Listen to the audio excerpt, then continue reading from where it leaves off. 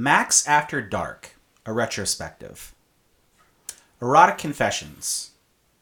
Hotline. Nightcap. The Pleasure Zone. Passion Cove. Thrills. The Best Sex Ever. Hotel Erotica. Black Tie Nights / Hollywood Sexcapades. Sex Games Vegas. And yes, Sex Games Cancun.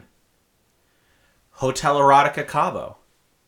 The Erotic Traveler. Sin City Diaries. My personal favorite. Coed Confidential. Zane's Sex Chronicles. Forbidden Science. Lingerie. Life on Top. Femme Fatales. Skin to the Max. Chemistry. The Girl's Guide to Depravity. Working Girls in Bed. And The Topless Prophet. Now, what do all of these have in common? It's tasteful belly button grinding. This week, Nothing Good.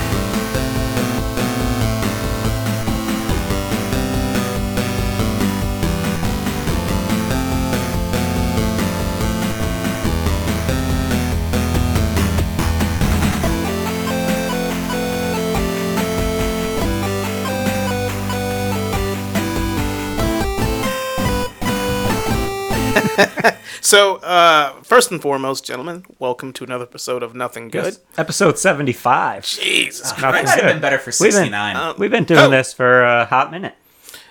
It's not a cold minute. Yeah, it's funny. I was talking to somebody. I think it was on one of my softball teams, and we were talking about the podcast. And somebody came up and said, "I listened to the Waterworld episode, and I almost pissed myself about the introduction." I'm like, "There's a lot going on there, involving that movie, involving piss, and involving that intro."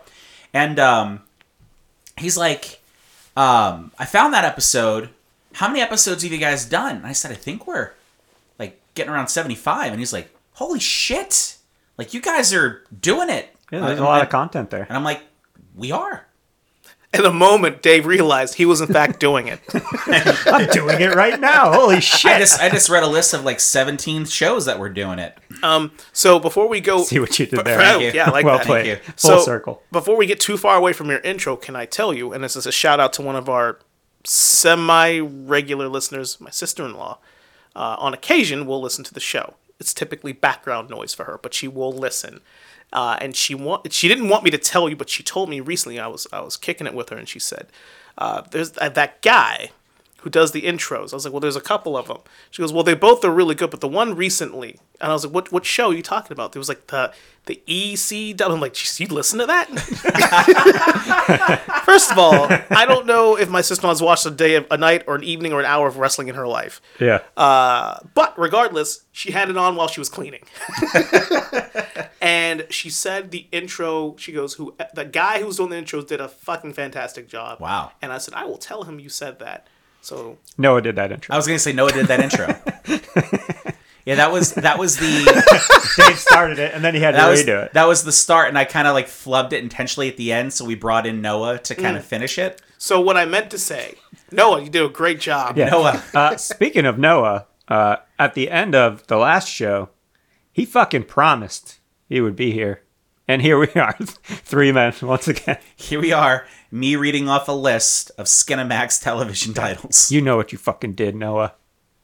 Motherfucker. He'll be back at some point. Yeah, he'll be back sometime in 4 or eventually. 5 months. I want to throw this out there to our listeners. All right, we should probably put like a Twitter poll on here or something. I just want to get an idea from our audience. How many of these shows have you seen? You don't have to like list who you are or anything. Just click the titles or something. Like we'll put a poll out there or something. Because I'm kind of curious if I see these things online where people's like, oh, the classic 50 horror movies, and how many have you seen? And I'm like, I've seen like 24 of them. I'm kind of hoping like the Midnight Listener comes up here and he's 18 for 19 on this shit. I can almost guarantee he probably is. I hope so. And you know what's really sad? Kids in today's day and age will never know the joy of belly button grinding on Cinemax. They're just not going to. It's a whole vibe. Because man. the internet has just changed the game. Do you remember that there is a paid premium channel owned by Home Box Office and Warner Brothers that come Hey-o. that come 11 o'clock for the next 2 hours was nothing but softcore pornography. It's true. And now it's gone. Now it's just like... But it's on demand. It's the Matrix Resurrections. I don't even think it's on demand much anymore. I mean, I haven't really looked. I've kind of graduated. I mean, we're about to find out here, Mac. You tell us. No, like I there was a time where, that was your block from like 11 to 1 or 11 to 2. You had, the Lingerie and Forbidden Science and, Hotel Erotica Cancun and Cabo and everything else. And, now it's just, like I said, it's the Matrix Resurrections. And I don't know which is worse. That's a fair argument. We were going to do an entire episode about the Matrix. And that movie was so fucking bad, we had to pivot to a much better movie. It's true. We did that. Resurrections, not the original Matrix. Because we were going to cover the original Matrix in advance of Matrix Resurrections. Yeah. And it kind of worked out that we didn't. Because now we can just separate the Matrix from that entire... I maintain... Okay. This is not about the Matrix franchise, this episode. Not even kind of. But I will say... I've watched every Matrix movie. I think everybody in this room has. Same. Obviously, the first one is... It's the only Matrix movie that exists. I agree. But... The Animatrix, I think, I will count that I as still well. have that shit on DVD somewhere. Ah, it's so good. But I will also readily admit, if I had to put it in order, like, the first and last one are, like, top two. Like, the other two, the second and third, were kind of ass. Ergo vis-a-vis. Yeah, every time I fucking think of that movie, I think of that shit that you say. Like fucking Colonel Sanders is sitting in front of a whole... God himself. A whole wall. Motherfucker. Ergo Yeah. vis-a-vis. Yeah, that guy. Yeah, Fuck he's him. just... Yeah. Yeah. Yeah. He should have... The like, creator. he should have had one of those real, like Virginia Slim cigarettes that he was smoking at the time he was saying that. Virginia Slim. Yeah, like one of those long Yeah, fucking... the ones old ladies smoke. I was Yeah, going to say, exactly. like, You know like the ones. 57-year-old lady. Yeah. Fucking Exactly. puppet. It's on the What are you plastic doing, thing. honey? It's like Yeah. that's sticking out 8 inches Yeah. from his face. God damn it. Yeah. The last person to pull it off was the Penguin. Yeah. So, I can tell we're all pretty fucking froggy tonight. So, why are we here, though? We're not here to talk about and lambast the Matrix franchise because, quite frankly, we could do that all night. could. We are here to talk about video games based on comics. That is quite the departure from the intro. Thank God for that. Yeah, we man. weren't sure exactly where you were going with that, but we knew it'd come back around. Yeah, I just had to list them all. It's like Pokemon cards. You just got to collect them all. Well, once you're like halfway through the list, you're like, I'm fucking committed. You're committed. At this point. So, all right, guys, before we even get into the, the actual brass tacks of what we're talking about here today, any idea what might have been the longest running softcore show on Cinemax? Hold on, let me think about it. Give me a second. Red Shoe Diaries, I was going to say Red Shoe Diaries. probably. I don't know if Red Shoe Diaries that was HBO? specifically... I thought that was Showtime originally. I don't know. They're all the same. Wasn't David Duchovny on like an episode of Red Shoe Diaries once? Yeah, I think he was. I think he yeah. was. It's weird that you guys know that, but okay.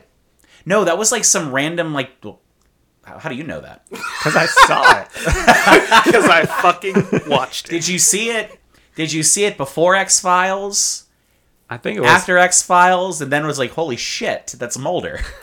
So I'm going to shout my wife out here because we've been watching the X-Files series from the beginning. You have been watching the X-Files. For You've been years. fucking dedicated to That's- this For thing. years. That's a fucking haul. And we definitely could have been done with it years ago, but we only watch like a few episodes, maybe a week, maybe. But then we'll go stretches of like 3 months not watching it. And then we'll go, X-Files? Yeah, X-Files. And then we'll spend like weeks watching X-Files. What you just described is essentially my viewing habits of everything on Disney Plus right now.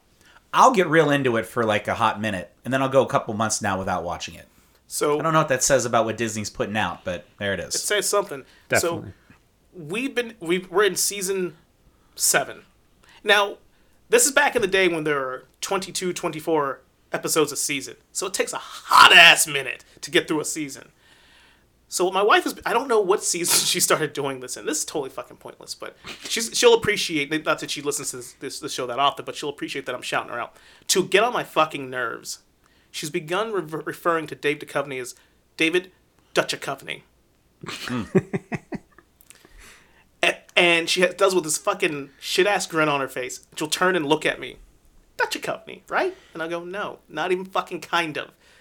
It's almost like looking at a famous director in the face and just saying, "Hey, Mike Bay." Yeah, that's his actual fucking name, unlike Duchovny. I mean, in some cultures, it might be Duchovny. Not in Russian, motherfucker. Because that's what that last name is. Isn't your wife German? No, his last name is Russian. Oh, I'm not putting the pieces together now. Okay, I'm with you. They interlock. Yeah. David- I was like, David Duchovny is listed as the top billed actor. he is. What, Red Shoe 66 Diaries? episodes. He is. Of Red Shoe Diaries? From 1992 to 1996. Yeah, he's top billing on Red Wait, Shoe Diaries, man. While he's chasing aliens, he's getting soft core on. Yeah, Yeah. different audiences. I mean, sometimes you gotta. sometimes the same. Was he like a sex addict in real life? Yes. Yes, That makes sense. That's why Californication worked. Sex and drugs. You can see where it blossomed from. What was that show? Which one? The Oh, show. Californication. Fucking great Sure, show. he was a writer. That was great. That was. That first season was exceptionally Chef's good. Kiss. Yeah. What was it? Kicking and Fucking? Was that what it was? Or Punching and Fucking? The book that Yeah. he wrote, the character? Was Yeah. it Punching and Fucking? Or Fucking and Punching? I think it's fucking and punching. I think that's what it was. I actually have it. JP got it for me one year for Christmas. Shout out to Jay Pipe. JP. There we go. JP's a fan of the show. He listens. Hey, okay, one more time. Shout out to motherfucking JP. JP. So Denise Crosby was also one of the top bills on Red Shoe Diaries, and she was also on an episode of the X-Files. Wonder if the casting directors just overlapped on that one. Yeah, how about that? I don't even Sex know and how we nudity, got here. severe. All right, there we go. Profanity, none. Nope. No, Just they're- belly button grinding. There was no fucking there at all. It was a lot of making love. Sensual, sweet, sensual, Just sensual acts. red shoe diary love. So Yeah. there are people who clicked on this episode, future listeners, who went, ooh, video games based on Elvis. They're like, all right. Just getting Red Shoe Diary. Well, somebody got a whole like Mama's Family retrospective a couple episodes again and too. they're better You know, people for it. They They are. really are. So go watch the Red Shoe Diary, kids. All right, so I think actually Red Shoes. I think 66 episodes beats the 59 episodes here for Erotic Confessions. So, but that went 6 seasons though. I think most of the shows here should went from 6 to 9 seasons. Yeah. Fucking genius. Hello. So what are you guys drinking tonight? Trying to get us back on Yes, the rails that's- here. Focus, guys. I'll start. I'm drinking an Urban Artifact, The Gadget. It is sour raspberry blackberry. It is fucking sour, but it's good. Mac? I am drinking a Bombs and Pop Space Tart Shake. From looks like Cinderlands Beer Company here, courtesy of Jeff Vandergrift. Thank you very much, Jeff Vandergrift. No problem. I was I Do feel you like need me this, to explain what the beer is? You're struggling, it seems like. It's a bomb pop sour. it's Summer unfiltered, beer. unpasteurized, keep cold, drink fresh. That's what's in it? That's not the Oh, description. that is not. I mean, it's a description. Those are instructions. It is absolutely. It is on the can. Oh my god. I'm gonna count it. Yeah, it's a bomb pop sour. So, and it's actually, I'm really enjoying it actually. Yeah. And I might go home after this and actually have a bomb pop. I got them in the fridge. There So, you go. yeah. Should do that. You should probably put it in the freezer. This is. Yeah, oh yeah, No problem. Fuck you. All Here all day. right, fuck you. I'm drinking Bell's Oberon, which is a summer wheat ale from Bell's Brewing in Michigan. Noah, what do you drink? Oh, No. He's drinking nothing, folks. But if he was here, he'd say, "Fuck you, Dave." He probably would. he's probably saying it now. He doesn't know why. He's definitely like rinsing out a bowl right now, and the force just went, "Fuck you, Dave." So getting back to what our show is actually about today, we're going to talk about some video games based on comics. Now, everybody who knows the three of us and have listened to the show know we're comic book nerds. We're gamers. Yes. And so when two of our favorite things come together, we got some fucking opinions about it. So I want you guys to know that I went back and replayed 3 of these games. Now, they were the 3 shortest that I was able to kind of get through, because the other 2 require substantial time commitments. You know, I was able to kind of get through these 3 games in basically the amount of time it probably took me to get through at least one of the other ones. But I really had a good time with this one. What and would that going be? back and well, I mean, we're not going to reveal our lists right away, Jones. I mean, you We're gotta wine and dine me here first before we go ahead and start. We Shit, already, what are we we gonna already fucking talk about? We started the foreplay with Oh, I know what we'll talk 800 about. softcore porn titles. Jesus. 800 episodes, Jeff. Sorry. Probably 17 titles. I stand corrected. Yeah. Actually, Jeff, you said corrected. Okay. Thank you. I really kind of went back through my annals, if you will. Do you have to make an appointment for that? In my age, yeah. Yeah. Yeah. Okay. Just making sure. Just 2 fingers in there Yeah. in the annals. Just to make sure everything's healthy. Make sure things working. Everything's working. Just leafing through there. All systems go. Yeah. It was really strange after it was done and the guy just like got in his car and drove home, you know. Sir, this is an Arby's. You can't do that here. First off, you can do anything you want in an Arby's parking lot. You fucking know what you did, Arby's. You know. Oh, shit. But I went back and actually looked through all of my video games that I own. And one of the things about me, dear sweet listeners, I don't like to trade video games in. It's one of those weird things to me. It's like I spend so much money on a game, and you know, working at Toys R Us and having the ability to access and buy a lot of those games for discounts and stuff like that. It's still a substantial financial commitment, right? And to trade them in for pennies on the dollar, I always thought was, you know, strange. So, you know, one day, you know, during a pandemic, I can go back and, you know, fucking play some stuff that maybe I haven't played in 15, 20 years.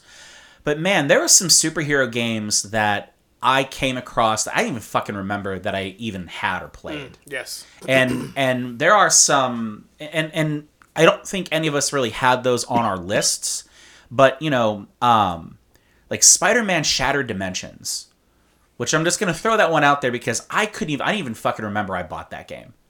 And I realized when I saw it, I was like, holy shit. Like, and of course, this is Spider-Verse before there's a Spider-Verse, right? Because you play as 4 different versions of Spider-Man throughout the years in the game. Did not make my list, but I was like, wow, shit, I completely forgot about this. You know, some of the Marvel Ultimate Alliance games, and you know, we're going to talk about things that kind of span from your. I don't think we have any 8-bit games on here, but 16-bit kind of moving forward.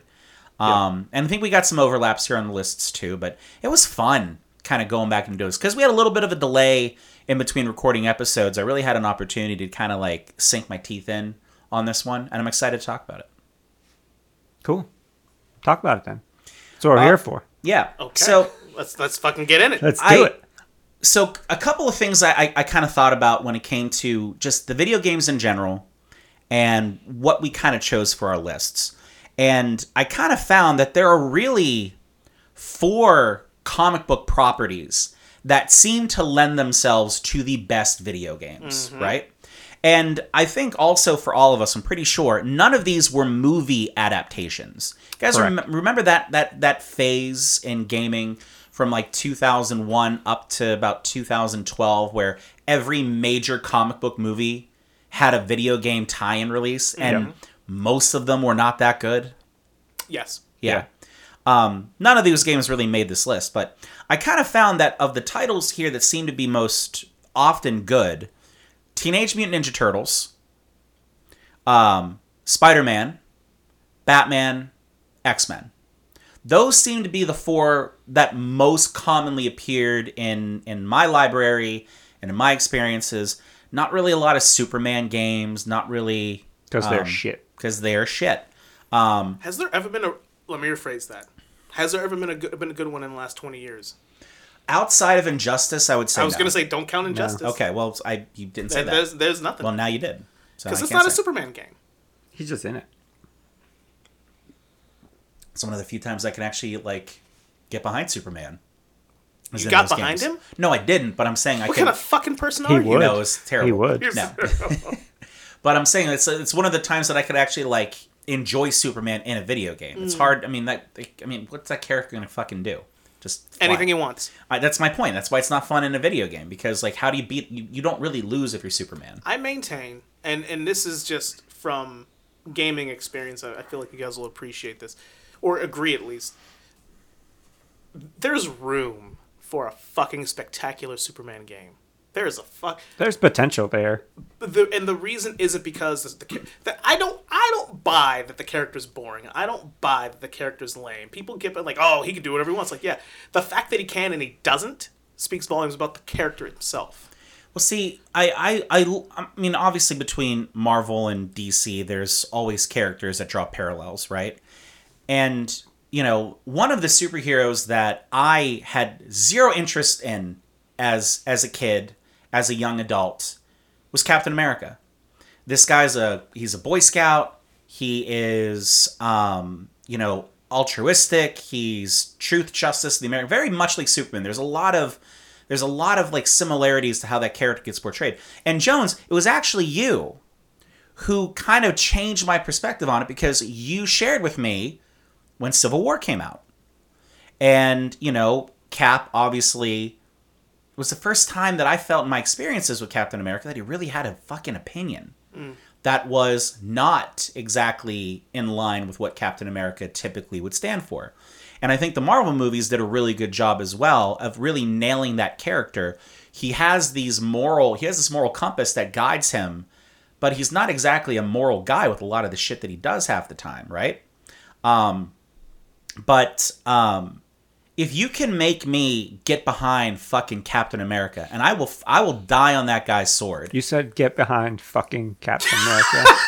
Listen, I know what I said. We heard the intro, folks. I know what I said, and if Stephanie is listening to this episode, she also knows what I said. It's America's ass. It is America's ass. I fucking love Captain America. I love Chris Evans. That's, you know, that'd be my not necessarily my get out of marriage free card, but you know what? If he said he needed sunblock on his shoulders, I'd put it on. I respect that honesty. Yeah, On your left. You can't have and on the right. Now, You can't have melanoma. But they made that character extremely interesting. Oh, boy. Yes. They made that character extremely interesting. So you mean to tell me you can't figure out how to do that with Superman? Well, that's my point. Yeah. And I just mean, I think the character's fantastic. I think Superman's character is very fascinating, but not even talking about I mean, just as a game. Yeah. The reason we can't like, oh, there's been this great Superman game because no studio, no development team has been able to figure out the proper way to do this. I'm not saying I have the answer, but I think some form of an open world Superman game. It has to be an open world game. Yeah. There's no version of this where it's like, well, You can't this is this contain linear Superman. path. Like, nah, Yeah. fuck that noise, man. This is a full on open world game with zones. I'm talking planetary zones. I'm talking extraplanetary zones. Superman himself. Imagine having a game where you can do whatever you want, right? How do you stop that? Characters who can do more. Mm-hmm. Superman may be the most powerful being on the planet Earth. What about other planets? right. Right? What about the Lantern Corps? You know? What about the Martian? You know? There are other characters that exist outside of Earth. I keep hoping we ever get Brainiac in a Superman movie. Just once. You know, we've had like fucking 7 or 8 Superman movies, and not once have we gotten a character that wasn't really Lex Luthor. Because he's such a good character. I Such a know good foil. he is, Yeah. but still, like, you can get away from that for like Marvel was like, you know what, we're gonna make all these movies and not use any of our main villains. Well, mostly they couldn't, but also they really didn't jump into a main villain until really, I guess, Loki. But you know, you can do that with Superman. Superman's got some actually pretty fucking cool villains, and you could toss them in there and not be just Lex Luthor all the time. I'd agree with that. Or you know, Jesse Eisenberg's fucking Lex. You know, his little Tourette's Lex. Is it wrong? That was my favorite part of that whole thing. He was my favorite part It's because he not. was such a unique take on the character that was so I want to punch him in the fucking face. Although, not that we can talk about him very much, but Kevin Spacey. Was it Kevin Spacey? Well, it's Yeah. Kevin Spacey, yeah. He did a great job. Yeah. Because we're gonna have to have a whole episode of the show where we try to Yeah, separate. we haven't had a bad Lex Luthor. No, we haven't. It's like we haven't had a bad Joker. I'll drink to Gene Hackman. All right, fucking right, we will. Absolutely. Or as I call him, Hackman. So, But it felt, going back to the topic here, Yes. it really felt like the video games that were the strongest, almost consistently from the games that I kind of looked through and wanted to pick from, always seemed to have those 4 characters in there. And one of them that I considered highly for this list had both. Spider-Man and X-Men. So I left Arcade's Revenge out of there because I could never fucking beat it because there's one level that's the devil. there's always one. Always. There is. So I did 5. I think you guys did 5 as well, right? Yeah. Yep. Yeah, All right. yeah. I'm going to start with my number 5. And it was my number 3. But it dropped down to my number 5 upon my replay of it. Just because there seemed to be a break for me between the story of the game and the gameplay itself. And that is going to be Spider-Man, Venom, Maximum Carnage. Oh boy. That's my number 5. There are some things playing this game again. I mean, this game did a lot for me as a child, expanding my vision of Spider-Man. Because a lot of my stuff never really came necessarily from the comics, but it came from the Fox shows, Yeah. right? Yeah. And, you know, I'm familiar with the common classic Spider-Man characters that are, you know, sometimes morally bankrupt, but still have redeeming qualities to them, like Lizard, like, you know, Sandman to an extent, how some of these characters are portrayed, so the classic Silver Age guys, right? But there's something about this game that I really enjoyed, that they just went with characters who wanted nothing more but just kill everything around them. Like, there was no morality about them in any way, shape, or form. There's no redeeming qualities to them. They're all criminally insane. They're all evil as fuck. And all they wanted to do was just kill. And I kind of liked playing a Spider-Man game that had a very good story to it. I still remember the commercials for that. And a lot of characters I know, the commercials were fucking awesome. And had a lot of cool side characters. But one of the problems I had with the game was that there was a lot of, I think, fighting redundancy in the game, where you had a whole bunch of street level thugs and goons that you had to constantly fight. I thought you were kind of limited on some of the actual moves you can do with Spider-Man. My number 4 game had a similar playing style with 2D side-scroller, but the combat style was just way more fun. Yeah, it was very sort of classic Streets of Rage. It was Streets of side Rage, stroller. yeah. So I also had this game on my list. So just some background. Game was released in '94. It was available on Super Nintendo and the Sega Genesis. This was the first video game release that was actually based on a comic book story and not just the characters. The soundtrack was by rock band Green Jelly. I saw that. Where the fuck did they go? Obscurity. Nobody really knows. Maybe it was like Green Day's side project. Yeah. But it was just Trey Cool. Yeah, and I think two of the things that stood out to me playing the game as a kid, one was the commercial, because I still remember that guy in Carnage coming through the clouds Yeah. at the end. The cartridge was red Yes, it was. for Carnage, and all the other cartridges were black, which I thought was cool. But playing as some of those other characters, like playing as Morbius, was fucking awesome. Yeah. Yes. And there were like characters you're like, I don't know if those are even from the comics. Like they seem totally made up. But it was just a cool like cast of, you know, no good characters that are all out to fight Carnage. Well, so here you go, right? So in the game, this was the thing that I loved about the game, is that you could play as both Spider-Man and as Venom. Yep. And I don't know about you, Jeff. Herb, do you have a lot of experience playing this game? Have you played this game before? It was a rental a few times. Yeah. So I didn't own it, but I played it quite a bit. Yeah. I always played as Venom. I just thought it was more fun playing as Venom once you got to the point in the game that you could switch between the two characters. There's a lot of Venom, yes. Yeah. But in this game, you have Black Cat, who I didn't fucking know anything about Black Cat at this point. She was in a couple episodes of Spider-Man, but that was really it. 16-bit cleavage. Yep. You got there. Oh yeah, yeah. Cloak and Dagger. Knew nothing about Cloak and Dagger at that point. A little bit about Morbius. Morbius' character in the game, as Jeff said. Firestar. No fucking clue who Firestar was. And it's funny in the game, they kind of like describe her as a not quite the Human Torch, but it'll do. It's close enough. very Close Marvel. enough, yeah. Captain America, probably the biggest known name now, but at that point, Captain America in the 90s wasn't really anything, right? Iron Fist, The Immortal Iron Fist. There you go. Deathlock, never knew anything about Deathlock. Shriek, Doppelganger. Oh, Doppelganger. Doppelganger was sweet. Doppelganger Yes. was sweet. Demogoblin.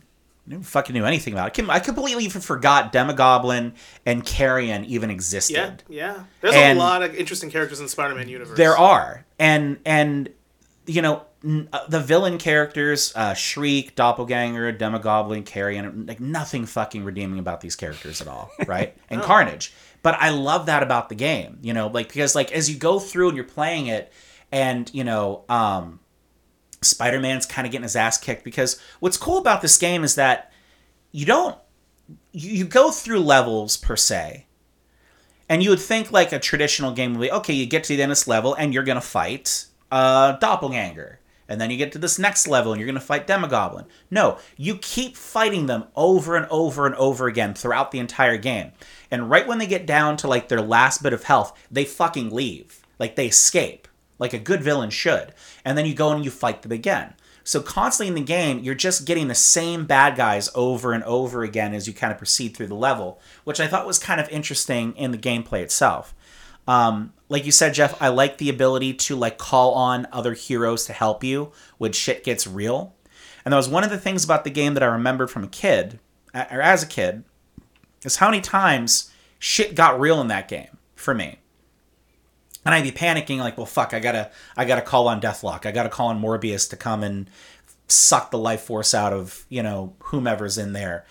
And then, you know, they eliminate the bad guys on screen and you can kind of, you know, keep playing the game and hopefully not die. So it was an interesting introduction to that story. I felt bad when, you know, Let There Be Carnage came out as a movie and they kind of touched on this storyline a little bit. And I just don't think it really did it any kind of justice. But the game is enjoyable. Like I said, I think I like the story more now than I actually like the gameplay because the gameplay just felt very Very repetitive. It is very repetitive, and I think It's you were very kind standard for the time. It was. Well, I'm going to get into that a little bit because one of my other games that I have on my list, which is also a Spider-Man game, played very differently, and I kind of enjoyed how that played better. But you know, solid, I think, for me, number 5. It's a good pick. We're going to do this round robin. I and assumed you were just you gonna just go want down. to You go just through wanna all go down? Oh, okay, five? I'll go Yeah, down. All right. I'll do that. That's what I assumed. All right, sure. All right, number 4. And then this is another one on some lists. Teenage Mutant Ninja Turtles 4 Turtles in Time. Fucking so much fun. I had a blast playing this again. Not that I wouldn't really have a blast playing a Ninja Turtles game in general, but like this brought back so many memories like of being 11 years old, 12 years old at Mike Anaskiewicz's house on a sleepover in the summer, and we would just stay up until 3 o'clock in the morning playing this game, right? I had so much fun with the actual, and this is kind of my point going back to the gameplay for Carnage, is that it's very repetitive. In Turtles, it isn't. There's way more things you can do in that Ninja Turtles game for Super Nintendo, which came out a year earlier. It came out in 1993, if I remember correctly. It was 92. So it 92? came out, Konami released it in the arcade in 91, and then it was ported to the Super Nintendo in 92. But you know, you could just do so many different things fighting in that game. There are different moves. You could basically ragdoll, you know, a bad guy. You threw bad guys into the screen. You could do running and sliding into the bad guys, jump kick. You had air moves. You had super power moves, which I thought were also cool because you could do it, but it also took your life away. Yeah. But the music in this game was way better than it needed to be. It slapped real fucking hard. Played one of the. I can't remember the last time I even played this game one player, right? But obviously that's what I did. It's one of those. It's one of those games where it's definitely not as fun playing one player. And I remember playing it in the arcade, and that arcade cabinet had like the most ridiculous like side panel graphics ever, because it was like a real life April O'Neil and then like semi cartoon turtles, and it just looked ridiculous. But like you see it and it's like instantly recognizable. Yes. Like, hey, that's what that was. It was a worse version of the turtles on the side of that arcade cabinet than was in the actual like coming out of our shelves musical turtles thing. Yeah, right. And it's sort of confusing because this game was a direct sequel to the first Ninja Turtles arcade game, but when they ported it, they're like, this is Turtles 4 because it's the fourth Turtles game on console. Yeah. So I'm like, is it 4 or is it 2? I don't really know, but there's 4 Turtles, so we'll go with that. I remember the opening video like verbatim. Yeah. That's amazing. Yeah. You know, the Turtles are watching the news. Krang's attacking the city. They steal the Statue of Liberty. April's reporting the news. Then they kidnap April while she's reporting the news. I'm like, this is fucking awesome. It's like watching a cartoon. That's such a good game. You know what's kind of fun about that is you just said that, Jeff, is that Nickelodeon, for those of you that may not know this, I kind of hope you do, they kind of announced it at Comic-Con, that Nickelodeon got the rights to the original 1980s, early 90s Ninja Turtle cartoon. And in the last 2 weeks, they started airing it on Nickelodeon at 12 and 12:30. So it's going opposite Rick and Morty. I'm a little bit torn. You're torn. I'm torn on that. Even though I've seen all those Rick and Mortys like 10 times, it's still torn. But I've been watching it. And having them sitting around the TV where Shredder is kind of like tuning in and talking to them directly was just in one of the episodes that I watched. It was really like it's awesome. this cool Twilight Zone kind of like feeling of watching that happen. What's your favorite Ninja Turtles episode? I think I remember what mine is, but I'm trying to make sure I'm not making up an episode in my head that didn't exist. Like just bringing up to storylines together. Do you recall what it might be? It had to do with Leonardo sitting in a corner watching I got opened up to that. watching Raphael. I guess I should have Just just. teed it up. Want some food? Get him some food. He's gonna be Oh okay. my god, that fucking cuck. No, I can't particularly recall like what my favorite episode would have been. But Dave and I were talking about this. We were together a few nights ago, and I was like, "Holy shit, Ninja Turtles is on at midnight every night now." And so I started watching them back, and I was like, "It's fucking awesome." Oh, it's bringing back so many memories. Yeah. Yeah, I mean, I probably have to watch the series again, you know, just to kind of get you a good answer on that. The thing that I remember most about Ninja Turtles, Jones, actually involves you. Oh fuck. When we went to see TMNT in theaters back in, what was that, 2010, I think, somewhere in there, right? And there's that scene where Raphael... God damn it. What was his character in that? He was like the knight... Oh fuck, I don't remember. Something... But he was like a vigilante. He was a vigilante. Masking as a vigilante. Yeah, he was wearing like an armor thing and everything. And Leonardo, who's been out of town, like comes back and, you know, fucking gets ready to own this character. And he kind of does in the fight. And, you know, when it's revealed that it's Raph, Leo and Raph have this fucking major, like, counterclockwise watching each other That's the best part of the whole stalking fucking film. in the rain in front of like neon signs. And they're talking such shit on each other. And, you know, when Leonardo just, like, I just remember him saying, like, he just looks at Raph and goes, and all these blah, blah, blah, blah, blah. But it's because I'm better than you. I'm just better than you. I'm just better than you. I wanted to get up and fucking So fight fighting right there. words. Oh, my God. And, Jones, you leaned to me and said, this is what fucking Star Wars should have been. Yep. Oh, God, yeah. And, like, that has stuck with me, like, my entire life. Every little kid. Talking about that. Every little kid, and within a certain age group, you know who you are, had a favorite turtle. You didn't have two favorite turtles. Fuck you, you're lying. It's always one. You had one. No, nobody had two favorites. There's absolutely no way. You may have been like, oh, but I do like Donatelli's cool too, but you were a Michelangelo guy, you know, or I was a Raphael guy, for example. And in that, everybody, when you're real little, pretend you're a Ninja Turtle, and you and your buddies go on fighting crimes, or you spar each other, something to that effect. Yep. But there's always who's better. Yeah. Right? Raph, or is it Leo? Right. Donatello and Michael, they're not in the running. They don't want that. They don't need spotlight. that. They got their own they have their own shelf life. Yep. But Raph and Leo, god damn it, that scene was so good. I got goosebumps. I'm just gonna go, motherfucker, this is it right here. I've always wanted to see this. Yeah. And they fucking threw down. They did. It got real fast between them. So much family animosity came out. Yep. In that real life. Oh, yeah. Yeah. Night Watcher. That's what the There you character go. was. I was pretty close. And apparently the guy, as I'm looking on IMDb right now, apparently the guy who voiced the character Colonel Santino. Oh. I don't know what you guys, no, Colonel. I don't have no fucking clue. His name's John DiMaggio, but I swear to God I'm showing you this because he's fucking Seamus' stunt double. That's the guy who's Bender on Futurama. Oh, look at Is that he guy. really? Yeah, he's going to be at Comic-Con this weekend. Oh, shit. All right. How about that? Yeah. He's a very famous voice actor. Okay. Yeah. I didn't, apparently not famous enough because I didn't know who he was. Oh, shit. But I don't really Now do. you heard I that, don't. didn't I You don't. just saw Seamus. I did see. I does absolutely kinda saw. look like I Seamus. saw Seamus on Hard Times. So that's like the Seamus if you put him in an AI know, program. That's what comes up. He lives. That's AI Seamus. He over lives. there. That is. He lives far enough from a gym that he doesn't go all the time, but close enough to a McDonald's he can't say no. That's how I'm looking at that. But anyway. Yes. Yeah. So, Turtles in Time.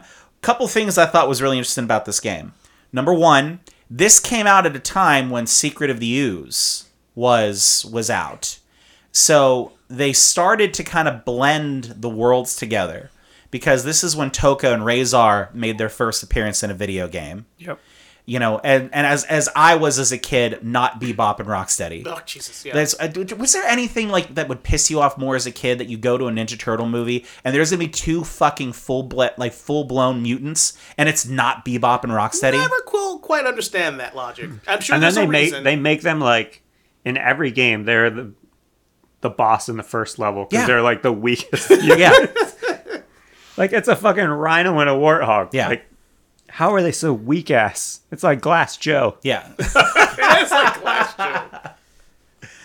And then like Super Shredder is the final boss in the game. Does nothing that Super Shredder would normally do. Apparently he just has fucking mystical powers now. But I'm not gonna really like play a Ninja Turtle video game and like be like that's where I draw the fucking Yeah. line. They're traveling through time and fighting fucking dinosaurs, and you're Fucking- worried about Shredder's They're fighting superpower. the foot soldiers riding velociraptors. Yeah. Which is that's badass. fucking badass. But also one of the things that I kind of picked up here, level 8 on Neon Knight Riders is the name of the stage. The year 2020 AD.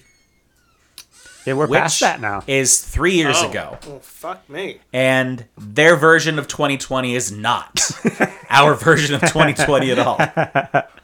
It's usually how that works. You know, I feel like that's the version that would have happened if like MySpace and Facebook never took right. hold, right? But such a cool game. The levels, I thought it was really cool in this game too because it starts out as like a regular Ninja Turtle game. You're fighting in New York City. You got to fight Baxter Stockman. You're in the alleys. You're fighting Mecha Turtle. You're in the sewers. You're fighting the Rat King and everything. You get to the Technodrome. Like, it's almost like the first half of the game is like every Ninja Turtle game you'd expect to play.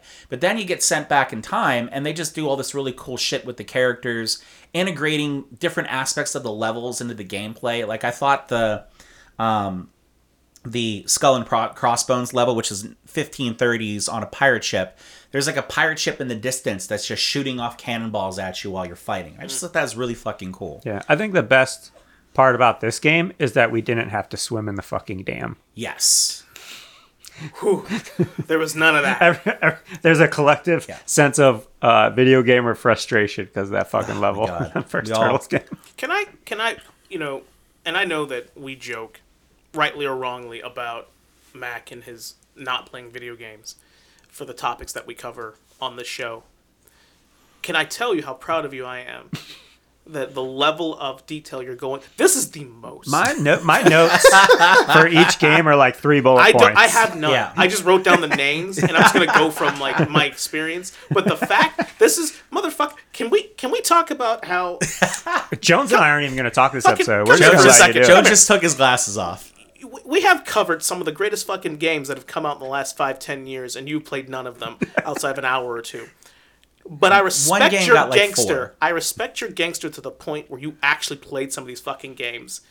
and have detailed, articulated, well-articulated, thought-out, and critical-minded notes. Motherfucker, thank you. This is the first time, for the listeners at home, this is the first time Dave has ever brought a notebook to one of our shows. He has, and that shit is filled out. I'm like, I don't know, I can't compete with this. And I mean all of this with love and respect. God damn, son, I'm proud of this. Like I said, I'm just sitting back enjoying it. We had the break, and I was like, I'm gonna fucking show up. I like it. Fucking show up for this one. How Dave's going into detail, that was us talking about BioShock. It was, and me just sitting there with a fucking bag of popcorn, like, and then what happened? And then, what did they do? Yeah. Oh, it was a good time. Yeah. It was a good time. Yeah, he's still on his second fucking game. And we each have 5 to go through. We will be here. Stay tuned for part 2. Part 2. I'm just gonna go and put a pin in this one and everything. But I just thought it was really cool. My favorite level in the game was one that I kind of remember just even from a kid. Bury My Shell at Wounded Knee. I just always thought that was a really cool name, and then like I learned what that actually was like riffing off of, and I always get that like question right in trivia games and Jeopardy and shit because of the Ninja Turtles game. Nice. So that was my number 4. Number 3 is one that you guys said you've never really heard of before, and it was on Sega Genesis when I played it. It was the first game that I really fucking got into as a kid, like on my own, not because my brother played it or because like my friends were playing or anything. It's just something I really fucking loved because it was a Spider-Man game, and it was a really good Spider-Man game. And it was just called Spider-Man. That's how I knew it. It was just packaged as Spider-Man. But later iterations of it will refer to it as Spider-Man versus the Kingpin. Now, Spider-Man versus the Kingpin I loved first off because of how much of Spider-Man's rogue gallery it featured, which is kind of kind of like a repeating element, I think, in a lot of Spider-Man games as you kind of go through. Because Spider-Man has arguably the best rogues gallery or second best rogues gallery compared to how you feel about Batman. I'd go with that. So in this game, this is basically the very first time you have a Sinister Six situation coming up. And that's really how the game kind of plays out. Kingpin has, basically is holding New York hostage. And he's got a bomb. Yep, that's right. He's got a bomb in the city. And all of Spider-Man's classic, well, not all of them, but a lot of Spider-Man's classic villains show up here. And they all have a key. And you need these keys to be able to set the bomb off. Now, when you start playing the game, you've got 24 hours to get the keys and get everything and try to defuse the bomb before it goes off. And in the game, that clock is actually counting down while you're playing it. So the game features Kingpin, Doc Ock, the Lizard, Electro, Sandman, Hobgoblin, and Venom. And this is one of the first games that I played where, first off, Venom, it's the first time I really found out anything about Venom. But he pops in and out of stages just randomly. Like, he's not exactly the main bad guy, but he's there just to fuck with Peter, which is basically what he does, right? But in the game, there's a lot of Spider-Man elements that really are incorporated, I think, very well in terms of any kind of video game adaptation of a comic book character. I love the web slinging in this game. It's simple, but it's really effective, and you can actually kind of nicely web sling in this game. There's especially a level in Central Park where you end up battling the Sandman, and then Venom fucking shows up to just wreck your weekend. But you basically web sling through the whole park until you kind of get to that point. Peter has to take photos in this game, which is one of the things I loved about it, because Peter's web fluid is limited. So in order for him to get web fluid, he has to take pictures and sell them to J. Jonah Jameson in the game. Web cartridges aren't cheap, folks. And that's how you regenerate your web fluid, or else you can't fucking shoot your webs in the game. The wall crawling is fun. There's a whole thing in level 4 of the game where it just starts off with J. Jonah Jameson just screaming at Spider-Man, and then Hobgoblin shows up. It incorporated so many cool things about Spider-Man that I love, and for being my first real experience with Spider-Man in a video game, and I don't know if it's Spider-Man's first real video game or not. But it felt that way to me. I thought it really just nailed those elements. Now, it's not a long game in particular. Like, I played through it in about 40 minutes when I went back and played it. But it was just fun. And, like, there's a point, too, where, like, in the game, you could just go back and be Peter Parker. So you're in the middle of a level, and maybe you're dying, your health is real bad. You can stop, you switch over to Peter, and then you end up back in his apartment, and he's just chilling while your health regenerates, but the clock is ticking on the bomb. So there's this constant thing that's going back and forth between the character, which plays out about Peter Parker, which is why I kind of moved this up pretty high on my list. That's a very creative idea. Yeah. So, of course, then Venom, kidnaps MJ, and Kingpin, kind of like how Shredder did in TMNT. Goes in and like hijacks Spidey's signal and says, I kidnapped your friend's wife, because he doesn't know. Right. He thinks that, it was just really cool. And one of the first games I really loved. Again, not an overly complicated game, but really fun, really, I think, true to Spider-Man and Peter Parker and that whole thing, and just a lot of fun. Number 2 for me is going to be Marvel's Spider-Man, and I'm going to say that only because I haven't finished playing it. I started playing it a little while ago. It's why I bought a PS4, and then I just kind of got so distracted web-slinging in the game and just exploring parts of New York that I kind of got away from some of the gameplay. Probably, I think, from a lot of people's list, one of the top 2 superhero games ever made. Currently, I would agree with that. Yeah. That's number 2 on my list, spoiler alert. Yeah. You're playing... Did you finish playing it? Oh, goddamn. Okay. Well, I know because we've been talking about Spider-Man 2. And I know that when I realized it was coming, like, I gotta finish this shit. Yeah, but you haven't finished Miles Morales yet. No, I haven't even started it yet. And Jeff, you've played Marvel's Spider-Man as well, right? No. No, you haven't played it. No. I think you would get even it just on my specifically list, for that. and when we were prepping for this show, I was like, Spider-Man would be on my list if I played it. And I just felt it wasn't fair to put it on my list because I don't have the experience other than, watching some playthroughs and playing demos and whatnot. But because the last PlayStation I bought was a PS2, so I have not played Sony Spider-Man. Yeah, I mean, I definitely did not get a PS5 for this game, but it is definitely a bonus. I got a PS5 because they announced a Wolverine game by the same developers behind Spider-Man, and it's funny. I always said, hey, listen, if they come up with a really good Wolverine game, whatever console, I just buy it. You absolutely did. And then when I saw that teaser trailer, it was like 2 years ago now, I just went, well, guess it's money time. where my mouth is. Guess it's time. Because I'm going to buy and play the shit out of that game. Well, it's funny that you say that, because when I've always kind of said about Nintendo that I will buy a Nintendo as soon as Zelda or Metroid comes out for it. Like, when one of those 2 titles come out, regardless of where I am in life, I'm going to go drop my $200, $300, $400, whatever it's going to cost to get the system. I've never been a big PlayStation guy.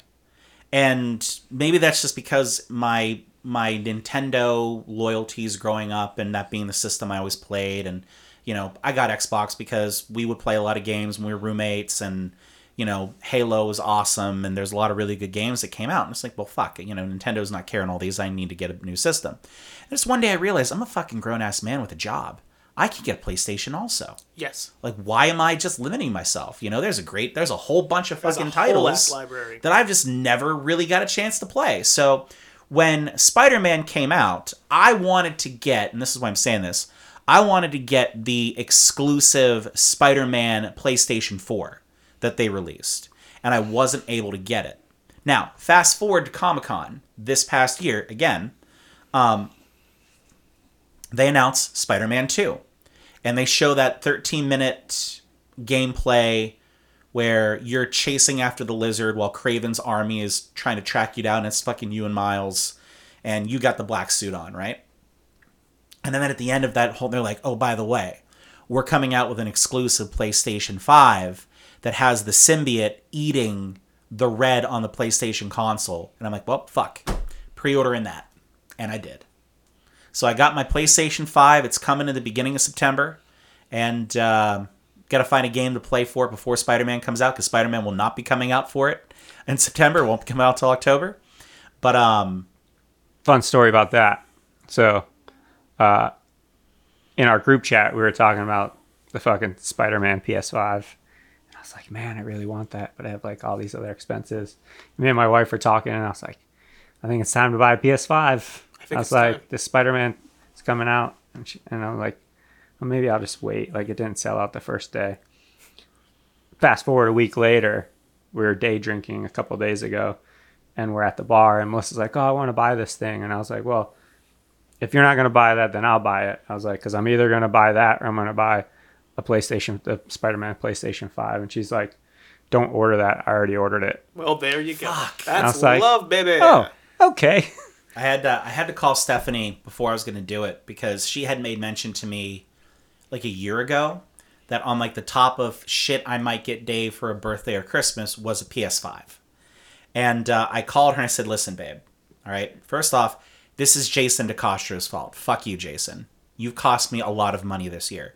Jason's also the reason why I got the fucking Simpsons arcade machine. Because he found the special where it was like $300 off, and he's like, hey, Dave. I'm like, fuck. So I had to call her and had a full conversation about, all right, so I want to tell you what's going on right now. I'm not calling to ask you for permission, but I think we should make an informed couple's decision, because this is a substantial expense. Letting you know. It is a substantial expense. It's a courtesy call. It is. Yes, I respect that. And I was like, honey, I'm just going to finance it on my credit card, and I'll just be basically pushing off my payment another 4 months. What kind of a big deal is that? And she was like, well, I had it on a list of things to get you for Christmas, but I don't think we should, like, we've been spending a lot of money on things and on each other and everything. And she's like, I think we should reel it in. So go ahead and buy it. I'm like, good, because I already did. I said this wasn't permission call now, was it? Yeah, so we'll have those on September 1st. Oh, man. So, and then we have to wait till October 20th. Yeah. I mean, Spider-Man. A really good opportunity then. You said you've played the PS4 version. Yes. But did you finish it? No, I haven't. Well, there's you got a solid month or so to run through on the PS5. Yeah. Actually, I don't know if the saves migrate, because you can, through PS Plus, you can download the PS5 version. Yeah. Did I buy that? Fuck, I don't even know if I downloaded or I bought it. But either way, since it's on my list, I'm going to talk about it, and we'll just kind of skip it when it gets to my turn. It's number 2 for a reason, because it probably could be number 1. Honestly, it probably could be, but my number 1 is just so fucking good. Mine is too. But Spider-Man on PS5, can't speak to PS4, but I assume it's just as good, obviously. The graphical fidelity, the ray tracing, 60 frames per second web slinging is so fucking satisfying. And it's not even... Look, there are parts of the game that I don't like. I've never played a perfect game. I don't like the Mary Jane levels. That shit irritates me. It's not Mary Jane. It's just a pointless ass slow down, sneak around, stealth, and it's not even good stealth. They're not good at stealth. But beyond that, the rest of the game is 5 stars across the board. One of my favorite things to do, especially in the beginning when I first started playing the game, was just when I realized that there was just all these Marvel locations that I could just check out. Yeah. And just going to Stark Towers, the Avengers Tower, just taking a picture. Sanctum Sanctorum. Look at that. Here we are. We're going to Jessica Jones's bar. Yeah. Or her Alias Investigations, rather. And just going like, right here, huh? If only there's a way I get to Westchester and go to the X-Men. I can't do that, goddammit. But I wish I could. There's a secret place on the map that you can actually, if you hit the right location, you can go off and just swing up to upstate New York. Now, to the beyond the technical aspects of the game and just the fanboy of the gameplay loop is very satisfying. Just the combat's fantastic. It's not overly complicated. It's the mark of a good game that has like combat elements, like fist-to-fist combat elements.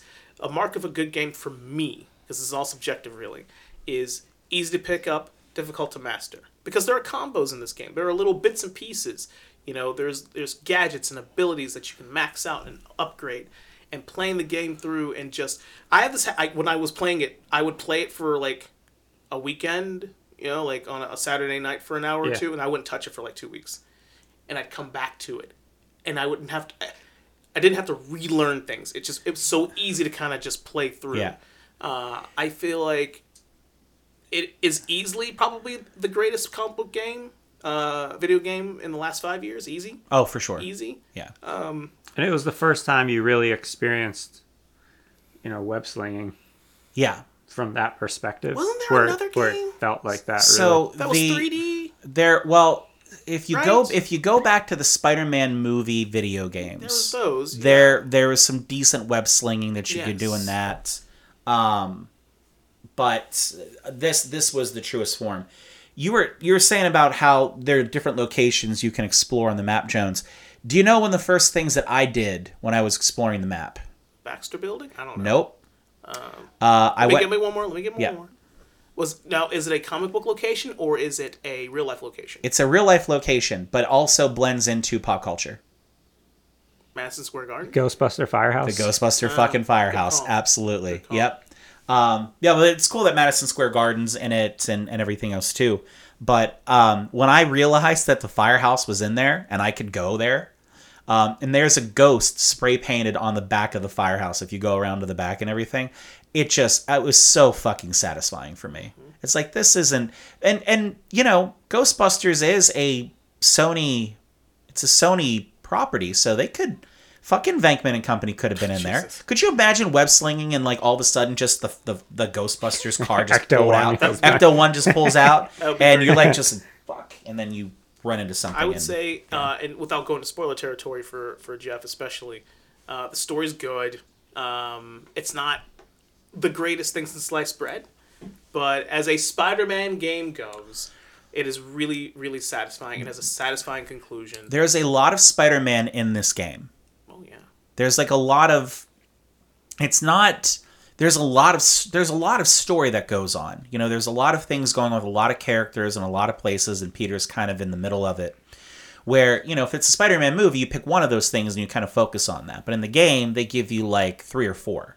It acts as an origin story for the next game that comes out, basically. And even when they first announced it at that E3, I think it was 2018 or something like that. Something like that. They're like, here's the first gameplay trailer. Oh, by the way, here's Miles Morales at the end. Yeah, right. In the first trailer. How does Miles Morales compare? It's short. Well, Miles Morales is a very short game. It's a very short game. It's on sale for $20 this week if you want to buy it for PS5 in anticipation of delivery of your system. I feel like it's free on PS Plus. I feel like it is because one of those two games, I either downloaded Miles off of PS Plus for free and bought the PS5 Spider-Man, or the other way around. One of them's free, which is a really good deal. And last thing I'll say about the game, so I am not too long-winded about this. The best decision they made with this game is because and I'd have been very disappointed had they not gone this route. Is that there's no, you are unlimited in your web slinging. You have unlimited web cartridges. You have unlimited web fluid within your body. There's none of that micromanaging shit a lot of games like to do, which we'll get to with some of these other comic book games. Well, it makes it more real. I guess. Yeah, Something like that. I'm not playing a video game because I fucking swing. Yeah, I don't need fucking Link's sword to break after I hit 4 things with it, and I have to go find a new fucking sword when I play Zelda. Fuck you, Zelda. Actually, no, the games are amazing, but it's still frustrating when my fucking sword breaks after I hit somebody 3 times. But number 2 on my list. And you said was number 2 on yours. Number 2 on mine, yeah.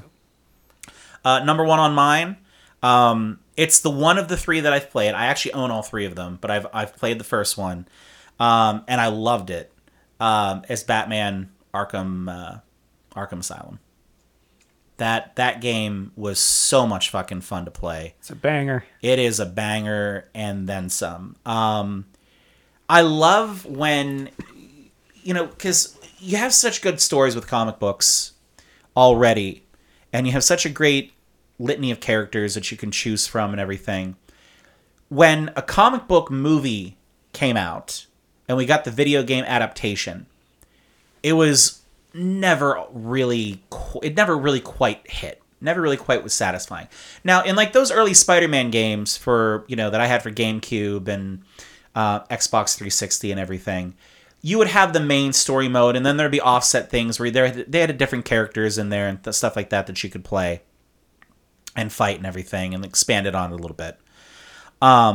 But those were never quite good. But every once in a while, a studio comes out and says, you know what? Fuck it. Make a Batman video game. Just make a Batman video game. Okay.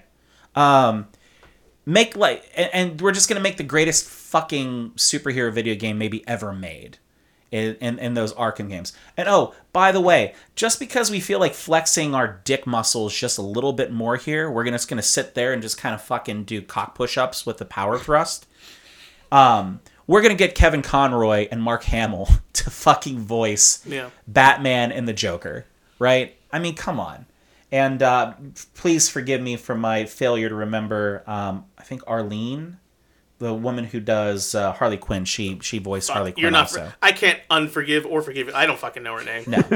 It's some lady. But, considering that, like, those are the three voice actors that they got from the TV show, from the animated show to voice the characters in this. But it made it so much fucking more real for me to have their voices lent to it, because those voices... Yeah, because we grew up with the animated series. And I think for a lot of us, the animated series, for all of these, are tentpole, adaptations of what we think these characters are. More so than the movies. You know, I know, like, with Jeff, we love Kevin Smith, and he fucking talks about 1989 Batman, with Michael Keaton all the time. But, like, the one that we had that was waiting for us at home every day at 4:00 was Batman the Animated Series. And that is really my adaptation of what these characters are. And to have them in the fucking video game is awesome. The combat mechanics of this game are so much fun. All the different ways that you can kind of combine things and be able to move around bad guys and battle and fight. I think the graphics in the game are awesome. I like that it's in Arkham Asylum because it's open, but it's also not. You're still kind of confined.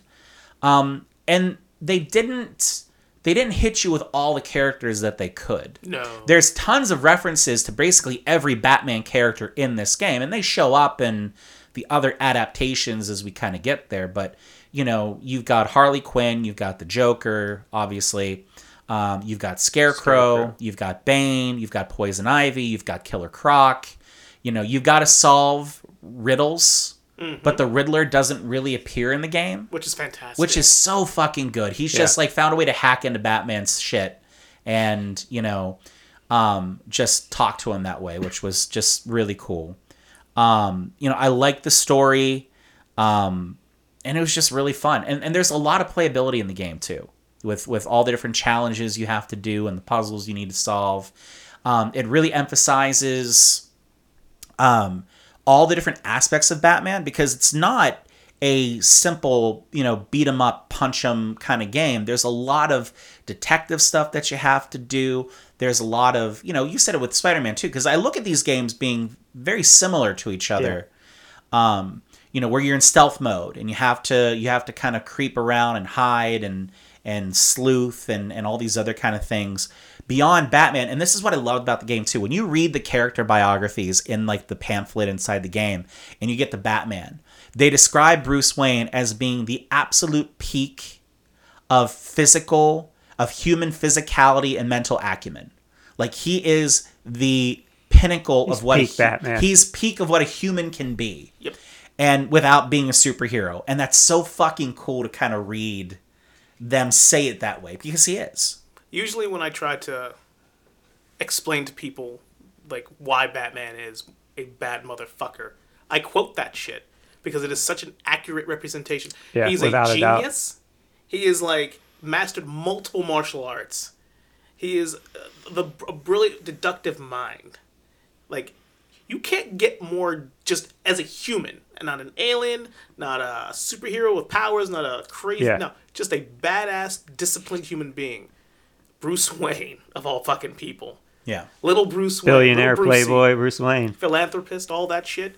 Now, not to cut you off here, and not that I'm piggybacking you, because I don't do that shit, but...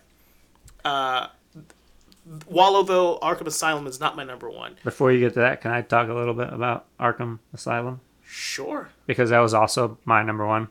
Arkham Asylum / Arkham City. Well, see, Arkham Asylum. I haven't played the other two. That's why I couldn't put them on the list yet. So the Arkham Asylum for me was the first game that made you feel like Batman. It didn't feel like I'm playing a Batman game. It's I am fucking Batman. Yeah. Not fucking Batman like Dave wants to fuck Superman. It's too late, Jeff. You already No, said it. Captain America, get it right. But you do both. I mean, God Not bless. kidding anybody. God bless America. It was dark and gritty, and it just felt like Batman. Everything that Dave touched on, from the combat mechanics to the detective work to the look and the feel, it all felt like Batman. And fucking pour one out for Kevin Conroy, man. I will What try. a fucking, Absolutely, man. that's my Batman all day. Absolutely. And the story was fantastic. And then, I mean, it was 2009 Game of the Year.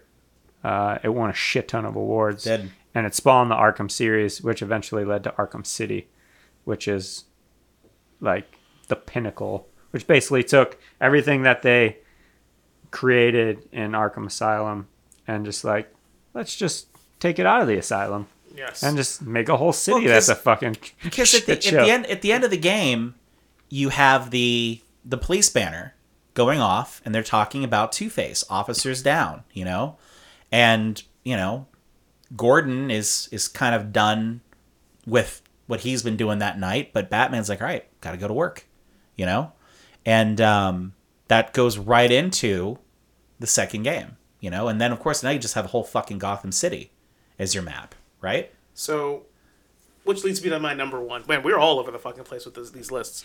So, Arkham City is my number one. And man, shout out to Insomniac and Spider-Man. I know Spider-Man 2 is going to be great. I know Miles Morales is great. I know Wolverine's going to be great. And I swear to God, if it's not, I'll have wasted like $500 on a console. I'm never playing again. Dude, that 13-minute like gameplay trailer that they showed, that they had from Comic-Con and For everything Spider-Man 2. for Spider-Man Yeah, 2 without so fucking good. without any of the Venom reveal at all or anything, just him in the suit, just in pursuit of the Lizard with Kraven's fucking forces. Like fuck, how? All right, I just have to get If this. Dave had glasses, he'd have taken them off just now. I true. did, and they weren't even there. I just instinctually went to remove them. Kraven the Hunter. We've not gotten him yet. Unfortunately, we're going to. And I'm not on board, and I've not been on board with the Sony universe of Spider-Man characters that just they're need to doing. stop doing it. Because it doesn't fucking matter to me if Spider-Man's not involved. You know, that's why as much as I'm going to give a flower to Tom Hardy's Venom, because I love Tom Hardy, and I think that portrayal of the character is spot on. Nothing else about those movies is, to me. And having a Venom walk around without the fucking spider on his chest bothers the shit out of me. It should. Because that's not how it is. Like, everything about... And Sony just wants Venom to work so bad. They really, really do. They're trying so trying a fucking little hard. too hard. You know, it started with Topher Grace, and I know, Jones. I know. We all saw it. We all saw it. But they've just not made the right movie with Spider-Man and Venom. They just fucking haven't. And you know, I know we're getting into this game, and well, fucking, he's got the black suit, and they hinted it at the end of the first Spider-Man game with, you know, Harry, and there's the goo, and you know, it's the symbiote and everything. Goo. Yeah, well, but you know, to give me a portrayal of Kraven the Hunter, where he's a fucking like black market mercenary who's coming to New York City with an entire army at his disposal to fucking hunt Spider-Man and the other things going on in Gotham, it's perfect. I'm down. And whatever they're going to do in this movie with Aaron Taylor Johnson is not going to fucking be that. It just isn't, and I know that. It's gonna be. I don't have words. I watched the trailer and I promptly said, "Yep, not gonna watch that." Yeah. Same thing for me. It was the same thing with the Morbius trailer. Yeah. I had no interest in Kind going to of see forgot that that movie came at all. out till now. Yeah. I'm never gonna watch that shit. There's I will some- watch it for free. No, no interest in that. and they've got already 2 more movies in the fucking in the pipeline already, because like they're gonna do a Madam Web. Yeah, that's the next one. You that's don't need a coming out. Madam Web if you don't have Spider-Man. None of this makes any sense. None of this makes No. any It's such sense. a No, strange. you they need have fucking the- Spider-Man for all of Yeah, it. you have these characters, so they need to justify it. And so somebody's got to get paid. They got to do something with this money. Yeah. Not pay the writers or the actors, but hey. Wow, Sorry, getting back- off because I'm excited about watching Yeah. that trailer and seeing a portrayal of Kraven So- that I Yeah. can really fucking get Oh, we're behind. talking about Batman. We're going right back now. to Batman. Yeah. So I'll put a little pin in what you were talking about, Yeah. where it got not derailed, but taken to I had to get it off my chest. the thought that the Wolverine game by Insomniac, they have a great track record with these comic book franchises. A listener, a very loyal listener, and a friend of ours, Mr. Steinberg, we were discussing this recently. And like, what does this game even look like? Like, okay, it can't just be some walk around beat 'em up game. It won't be that. It could be, but it won't be. So we were talking, and we decided, because we're making the game, what if it was like God of War? Not like God of War, but that style, that heavy, grounded, pop the claws, just slash the shit out of people feel. Yeah, it's got to feel brutal and aggressive for the sake of being brutal and aggressive, because that's who the Wolverine is. It can't be an open world game. Not really, because what's he going to go on his fucking motorcycle and just ride around from city to city? It ain't going to work that way, right? So it's Not be open zoned. world, just open Canada. Open Canada. All Canada's open. I know. I don't know when this game's coming out. No one knows when this game's No, coming out. because they really haven't talked a lot They're about just it. heads down working on it. Yeah. And I'm hoping and praying that they put as much love and care into this game, just like Spider-Man, one of the most adored and popular comic book characters of all time. They could print money with several games with Wolverine. With a long, just give me a Wolverine game with he's just hunting Sabretooth. I'm good. Yeah. We're good. All's right with the world. The character is so rich, and there's so much you can do with him, and the other characters that don't often appear in Marvel video game properties or movie properties. You could have him going after, like, just trying to track down Sabretooth, and there's a fucking side mission where, oh shit, there's Omega Red. Yeah. The beauty of this character too, man, this episode, but the beauty of this character is this game could take place anywhere. It could take place in Japan. Absolutely. It could take my idea would be really cool. Miami. No. But that's also a good idea. No. But what if the game doesn't take place in one place, like in terms of, or one time period? It just follows him. The story is just him. Yeah. The Vagabond, the Wanderer, Patch, Logan, James, Weapon X, Weapon Plus. That's the story. Yeah. That's the game. And so the game is, you started as, you're in the academy, and Xavier's like, all right, Logan, we're going to sit down. We're going to try to break through some of these memories. And he's like, I don't know, Chuck, that whole thing. And he goes, just relax, we've been working on this. And the whole game, it's like Assassin's Creed. Mm-hmm. And it's broken up by, he comes out of it, maybe goes to the danger room, walks around, talks to other characters, gets backstory, gets lore, and goes back to Charles, and they go to another mission. Another mission is feudal Japan. Another mission is 1800s Canada. Next mission is World War I. Next mission is and CIA. Next mission is the Weapons Plus program, and then Alpha Flight, and then the Incredible Hulk, and then it's like you have this opportunity to do some really cool shit with this character in gaming. Yeah, there's so much depth there in terms of where you can go with it, and I fucking hope we get a fraction of that. I'm hoping. I mean, just Jones, I will buy your game, sir. Thank you. I think it'd be great. That'd be such fun. Because also you'd be having an X-Men game without the X-Men, which would be fantastic. Because so many, and I know you guys have them on your list. We'll talk about them. So many of the X-Men games are always anthology games because part of the fun is playing as the different X-Men. You don't just have a Cyclops game. You don't just have a Storm game or an Iceman game. Most of those characters can't. They just don't have the weight and the depth to carry an entire game like Wolverine does. Yeah. Right. That's true. But to backtrack, so Arkham City, Arkham Asylum, I guess I could put them together. I chose not to because I feel like while I really enjoyed Arkham Asylum a lot, and it blows my mind that the game is as good as it was and it came out in 2009. Yeah, no doubt. Arkham City came out in 2011. And much like the first game, it really just, like Jeff said, and I completely agree, it's the first comic book game that I ever played where I felt like I was that character. There's something about creeping along, like on the ceiling and like dropping down to snatch a thug from the shadows, and his buddy's like, "Oh, Frank, where'd you go?" He starts shooting off into the distance and like, "I know you're here, Bats. I know you're here." But that's so awesome. Yeah, one thing I really like about that entire series of games, and we see it more often in games now than we did then, was when before the game starts, you have to adjust the brightness level so that it's just dark enough. Yeah. Yes. And like those particular games, like I just love playing in the dark. Like all the lights are out, and you're just like fucking enthralled. Yes. Like you're part of it. It's just so well done.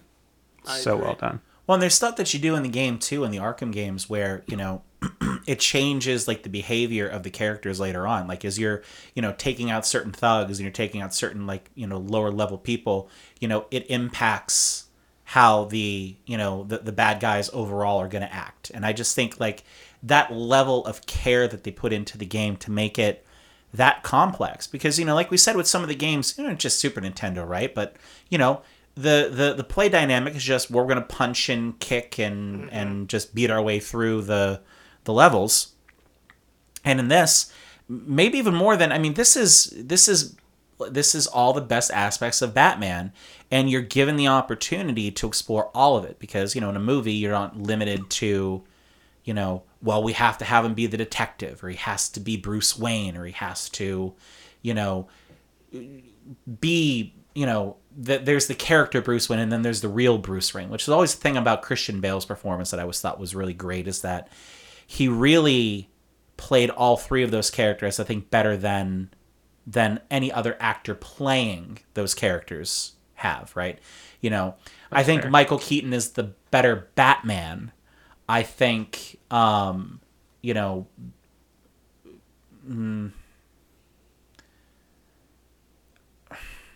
I'm gonna say it. Val Kilmer, I think, plays a pretty good Bruce Wayne, like as actual just Bruce Wayne. Okay. I will not shit on that movie as much as other people would want to. Oh, well, I will for you. It's fine.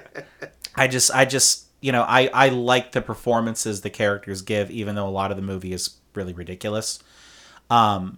But Christian Bale, when he's not Bruce Wayne, he's not Batman, he's just who Bruce Wayne really is at that stage of life. Yeah. I think he figured that out and played that extremely well amongst yeah. all of those. But you get all of that in this game. This isn't just a brawler, but you have the brawling elements. It isn't just, you can be a detective. You can do all of these different things, and it's just so much fun. And a shout out to the basic. I mean, look, the stealth, the sneaking around is super satisfying. Super. Oh, it really satisfying. is. Yeah. But you know what? They nailed the combat. They did. So much. It was so easy. Yeah. But like again, easy to pick up. Not necessarily difficult to master, but there's some depth to it. Yeah. Yeah. And then you hit those combos just right, and you get the bone breaks, and the X-ray vision. And like, Yeah. I mean, literally. I mean, and Oh, the detective vision. Yeah. Yeah. And Yeah. I can't, and that's why one of the reasons why I can't put Spider-Man at number one. And goddamn that game is so good. It is. I can't because it's pulling the Batman combat, but Oh, not yeah. as well. It still gets janky sometimes. It gets weird sometimes. This is not an indictment on the game, but Batman, Arkham City, Arkham Asylum. I didn't play the third one because I heard it wasn't good. But they nailed about everything. The tone, the general ambiance, the characters, the story, the grit, the combat, the sound, the score. Everything worked together. and There was- that fucking version of the Joker is like Yeah. it's like straight out of the comics. Like, It's so good. So good. Yeah. Well, again, I give all props to Mark Hamill. It's so funny to think that probably the single most iconic hero in pop culture is also maybe the single greatest portrayal of that character. Because you see these things online where it's like, oh, Cesar Romero was the comedian, and Jack Nicholson was the mobster, and Heath Ledger was the anarchist, and Jared Leto was a psychopath, but Mark Hamill was the Joker. Yeah. And I feel that. I do. Yeah. Well I said. agree with Well that. said. So, fun fact. Well, I have a question for you guys. Better yet. So I did some research before this episode a while back, and I was just looking at all the different comics-inspired video games. And there's a lot of them, man. God damn, I didn't realize there's so many. Man. So, my question to you is, out of all of them, which ones, like, you know, you got your Batmans, you got Captain America, you got some Avenger games, you got all sorts of games, right? But there are some games, some properties, some that don't have, like, a specific letter that it starts with, right? But there's, like, hundreds of these games. Do you know what those letters are? Think about it for a second. If you could pick, let's say there's three letters that don't have a video game attached to it, that, like, it starts with. There's no character, nothing. What 3 letters would they be?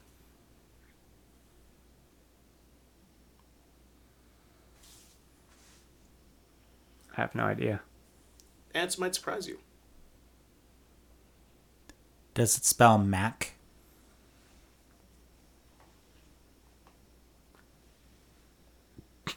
No. Worth a shot. So, V. There is no comic book game at all that starts with the letter V, which I thought was odd. You think there would be V? Nothing. They never did a V for Vendetta game or anything?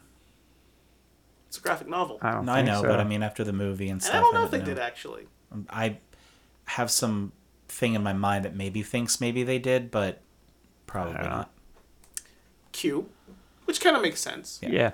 But that's you an know odd the one letter. that fucked me up? N. You'd think there would be. There's no N. There's. Give me a superhero that begins with N.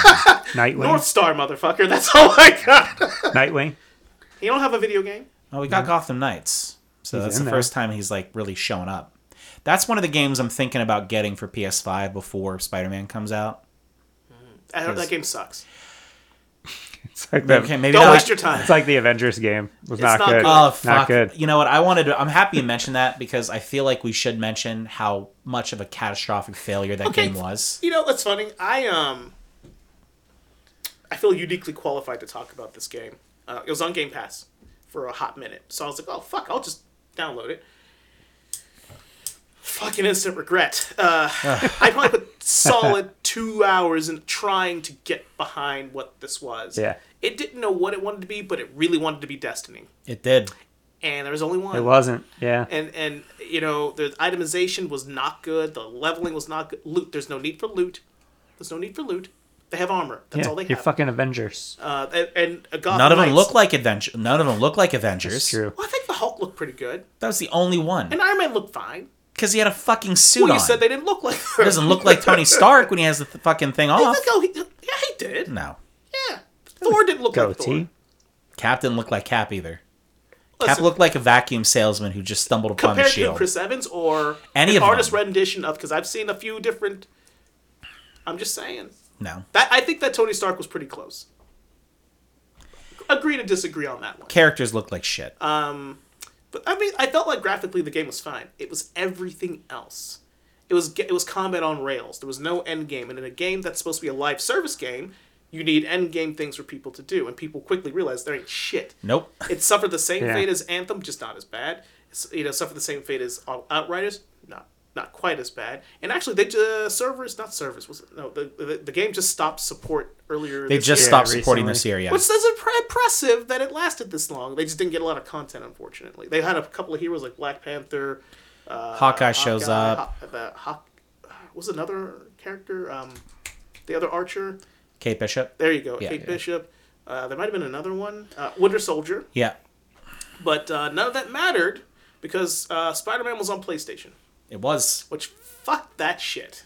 And they wanted to make that all like some interwoven world, I think, when they started producing these and then realized, oh, wait, they have to be good. Speaking of Spider-Man, do you know how many Spider-Man video games there are? I own most of them, so yes. Sure? There's a lot of them. Oh shit. Take a wild guess. If you own this many, I will shake your fucking hand right now. I'm gonna say 17. 37, David. Holy Shit. fuck. You ain't close. All right, hold on. I've got Spider-Man versus Kingpin. I've got Maximum Carnage. I've got Separation Anxiety, the sequel. I know Separation. I've got Spider-Man X-Men Arcade's Revenge. I have. Is this game's also featuring Spider-Man or just like with? Both. Okay. But they're all like Spider-Man games. Yeah. I got Spider-Man 1, 2, and 3 from the movies. I've got Spider-Man Friend or Foe. I have Spider-Man Shattered Dimensions. I've got Marvel Ultimate Alliance 1, 2, and 3. I don't know if those count. I mean, he's in there. Yeah, but I think these are. I think the list was like Spider-Man and da. Okay. Marvel Spider-Man. It's about 12. Yeah, I counted. I'm like, I didn't realize. I had no idea. That's fucking wild. That's crazy. Because like there are because there's like Nintendo Spider-Man games. I'm pretty sure. Ah. Yeah. No. Shit goes way back. Yeah. It's only a couple worth talking about. That's true. Not 37. No. No, but I was, there are in fact 23 X-Men games. Did not realize there were that many. But fun fact though, there are 16 Garfield video games. Garfield. You fucking heard me. How did that come up in your search? I did research. I looked No, at I the mean, list. I looked at the list. There's a whole website of just There's a lists. Of, fucking list. oh, shit. You can find anything on the internet. I mean, And I was like- I found the title to every softcore porn Yeah. If Yeah. you found that, show on Yeah. Max After Dark. So there are 24 Ninja Turtle games. that sounds about right. There are 39 Batman games. That does not feel right. That's 30 a fucking lot. 9. I don't know that I've played more than 5 of them. There's a really bad one on Super Nintendo. There's a few that aren't so great. And there is a bad one that was on Nintendo too. if I There's those remember ones that correctly. there was the animated series ones that weren't very good. No. I remember those. They looked so good in the Game Pro. Yeah. They did not play so good. They did not translate well They to did the not TV. translate well afterwards. No. Did you know there were 2 Blade games? I do now. I didn't know that. I'm like, how the fuck? And they came out in 2000 and 2002 on PlayStation and PlayStation 2. That sounds about right. Like they would be PlayStation releases. Did you know that there was an handicap video game?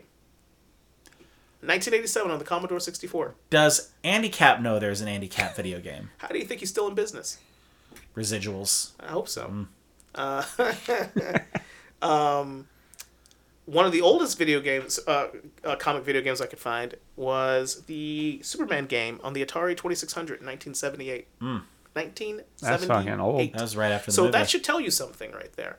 Well, if there's 39 Batman games, we might be going back to the Atari days. The earliest one I know is Batman '89. It's from the movie. Yeah. That's the earliest one I know of. You mean from the one on Nintendo. Nintendo? Yeah, Yeah. the one on Nintendo. That's the earliest one I know. If there's one before that, there could be. I don't know of it. But like that's the earliest one that I actually have a memory of playing. Yeah. Yeah, interesting. Wild. Do either of you have that on your list? No. There's a fucking reason why. Well, what else do you have on your list, Jones? Oh, well, good question. Since we've covered like 2 of them already, then my number 1 and number 2, respectively. So my number 5 should not come to a surprise to anybody who knows me personally. It's the X-Men game from 1993 on the Sega Genesis. And it's, again, not, and I've talked about this game before, it's not because it's amazing. It's because it was the best one at the time. It did a lot of things poorly. Did a lot of things pretty damn good, though. I mean, it's one of the first games I remember there being an actual secret in the game. Where, like, I can't remember what you had to do. Like, there's, like, a level you can get to, and then you do something in Magneto's, like, on Asteroid M, and, like, you could reset the game, and it brought you to, like, a new menu. Does that sound familiar to you guys? I remember, like, reading that in a game pro, and Nope. it actually fucking worked. No, that never came up. Because remember, the game begins, you're in the danger room. Yeah. There's, like an extra little panel, or there's something you could hit, and it, like, changed how the game played a little bit. I gotta look it up again, but it's an actual fucking thing. But for my money, it's on my list because it's an emotional attachment. Because it's Wolverine, man. And I didn't even fucking use them because it pissed me off. Look, you know the funny thing, and this is Insomniac. I know you're not listening, but if somebody is attached to Insomniac is listening, listen fucking closely. If Wolverine pops his fucking claws, although His mutation is to have the claws, yes. That's not his true mutant ability. It's his fucking healing factor. It's his heightened senses, you motherfucks. The people who made this game felt that Wolverine didn't need to have a healing factor. He was just a punk-ass bitch who got mauled by everybody. He did. And he'd pop his claws and, like, damaged him or some stupid shit. I hated that with a passion. You had in that game Wolverine, Nightcrawler, Yep. Cyclops, Yep. Gambit. And I'm missing somebody. I know. I'm trying to remember who the other one is. Well, because Storm, Jean Grey, Archangel, and Rogue would help you. They were helpers, Yes. But Wolverine, Cyclops, Nightcrawler, Gambit, and that actually might be it. right? It might have been. Actually. But the one I use Cyclops a lot, and you know what? Cyclops does not get a lot of appreciation in the pop cultural world. But Cyclops, Scott Summers, Slim, Psych, whatever you want to fucking call him, actually is an incredibly complicated fucking character, who's arguably more interesting than Wolverine technically. That's a conversation for another time when we're actually talking about the X-Men long form, which we will do one day. But for my money, Cyclops is a far more interesting character. Not my favorite, but he's a far more interesting character. Who has Yep. Those are the only 4. Okay, yeah. But, like, he was a better character. You know, I beat that game maybe once, because it's fucking tough. And I will tell you the level I struggled the most with. It's the level where you're on the fucking ship, you have to dodge the fucking asteroids, and you're fighting Deathbird. I think it was Deathbird. Fuck that level. I don't know if you guys ever played that game very much. Did you guys play that game very much? No. Really? Neither of you? Ever played it at all? Yes, I definitely played it, but I don't remember that. I don't remember that level? I don't remember that. I don't remember that level. It was it was Deathbird, and Deathbird's part of the Shi'ar Empire. Yeah. And it's like when you're going to space, you're on the ship, and you're literally on top of the ship, and there's like you're fighting her. It's a boss fight, but there's asteroids flying at you at the same goddamn time. You have to jump over them. The shit wasn't fun. Put it that way. Yeah. But the game was great for what it was. I thought they put a lot of effort into it. But my number 4 is Turok the Dinosaur Hunter, which fun fact. I learned years ago that it was a comic book, which is why I made the list, because otherwise it would not. Like, I don't think most people know that Turok is a comic book character. Yeah. From like the fucking like 50s. But when it came out on the Nintendo 64, I definitely did not know. It just was this badass dinosaur hunter. Yeah, and if you go back to our Nintendo 64 episode in the archives, that was my sleeper hit, Turok. A great fucking game. Yeah, it's violent. It had cheat codes. You can like make the slow-mo mode was fantastic. The little strobe light disco mode was probably giving kids seizures all over the place. Was fantastic. Yeah, I recently just got Turok actually from inherited it from Steph's brother. Oh yeah.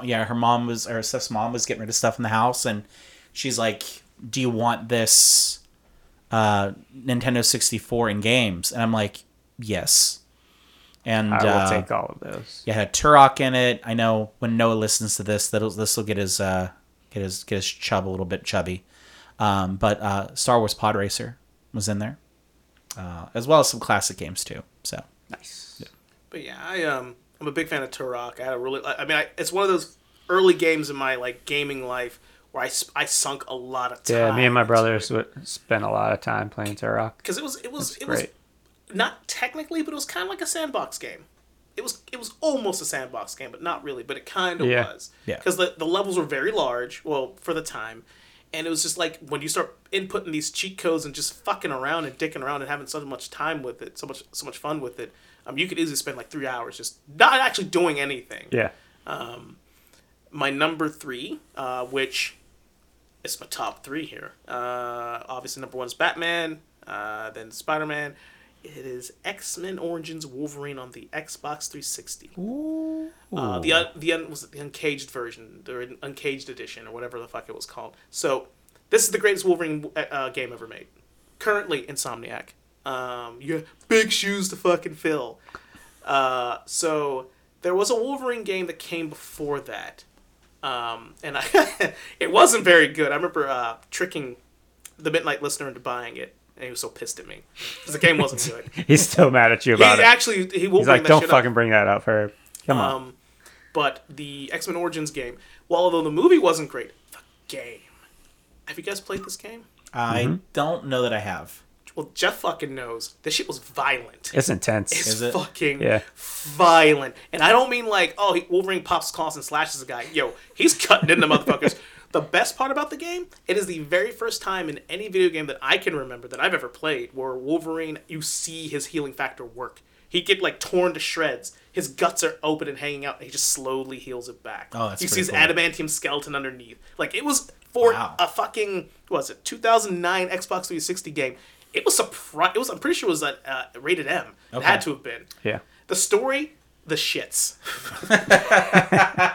Like, No. but you didn't play It that was game for it was the story. joy of just fucking some shit up as Wolverine. It was Yeah. such a. I don't know if it was a risk. I don't know how much money this game made. I should look that up. I don't even fucking care. But I remember like being so nonplussed with the fucking story, but being so engaged with the violence of Wolverine. It's the first and only game where you got to be the berserker. You got to be the old knucklehead. You got to be that guy, Yeah. the best at what he does, and what he does isn't very fucking nice. You got to be that guy. It probably should be my number one, honestly, as much as I enjoyed it, because those top 3 games are the ones where you got to feel like you were the character you were playing. It's true. And that's the most important part. Yeah. It's The part of the story- experience. The story can suck, but if you feel like you're the character, if you really feel like you're popping the claws and you're diving in headfirst into enemies and tearing them to shreds, fuck it, it's all worth it. Yeah. And I'm pretty sure, if I remember correctly, another reason I really like this game is because you could unlock costumes, right? You can unlock costumes with this game, which was fucking fantastic. Because Wolverine has a lot of really cool, iconic costumes. The brown and yellow, the blue and yellow, the patch costume, the X-Force costume. So Jones, Yes. you mentioned it. So I'm X-Force? gonna no, the costumes. Oh, okay. I know you've seen the photo. Yeah. Yeah. What do you feel about? How do you feel about it? Seeing Wolverine, seeing Hugh Jackman in the yellow and blue. I'm here for it. Yeah? I think Deadpool 1 and 2 is great. I feel like Deadpool's probably just gonna kill the Fox universe. I've heard some things about this movie. I've heard a lot of different rumors about it. I'm here for all of it. Even if like 3 of the things I've heard are true about the movie, it's gonna be unfucking believable. Yeah, they're gonna Yeah, I really can't wait for that. Yeah. they're gonna go all out for this, and you know, I'm glad that Disney's letting them hopefully give them the breathing room to do it big. So those first, I mean, so the original Deadpool, I'm okay with the original Deadpool movie. Yeah, yeah, The reason why I'm okay with it is that I feel like they made the movie when they made it, but it was the script that was written 10 years ago. And they didn't quite update the script enough. Because there's some dated jokes. Yeah. Oh, less attractive Rosie O'Donnell. Like, Rosie O'Donnell has been relevant since, like, the fucking Bronze Age. And they're bringing her up in a Deadpool movie, right? So you get the Deadpool 2, and it's just all fucking current, like, pop culture superhero references, you know? So this movie has earned whatever it needs to have yeah. to be what it's supposed to be. That, you know, if you're especially lately, Marvel, right? Marvel, listen, Kevin Feige, I know you're listening. All right. Kevin, just let Ryan Reynolds and Deadpool be Ryan Reynolds and Deadpool. Don't try to marvel anything about it. Just let it be what it is. Let it be what it needs to be. Every movie doesn't have to follow the same formula. Every TV show doesn't have to suck. Just let this one work. All right? Thank you. That's all. Thanks for coming to Dave's TED Talk. Yeah. That's my TED Talk. Yeah. Thank you. Not that any of that's your fault, Kevin, but, you know, let's just call it what it is. Yeah. The Your name's on there. Phase 4 and 5 haven't been great. There's been some greatness, but, you know, the sum of the parts, lukewarm about it. Okay. Yeah. You don't need to make this 7, 8, and 9, Kevin. You know what he's talking about. I said it. And everybody listening to this podcast better fucking know what I'm talking about when I say 7, 8, and 9. Yeah, we tuned that shit out. All right. Anyways, Yeah, it back happens. to the Wolverine. Yeah. But yeah, that's my number 3. All right. Jeff, Solid choice. what do you got? Yeah, most of my shit's been talked about. No, I know, and I just God want to. damn it. I know there's one on there. I do have a couple things I want to mention. One is sort of an honorable mention. Not necessarily a great game, but a great concept. And that was Disney Infinity, Marvel superheroes. Now Disney came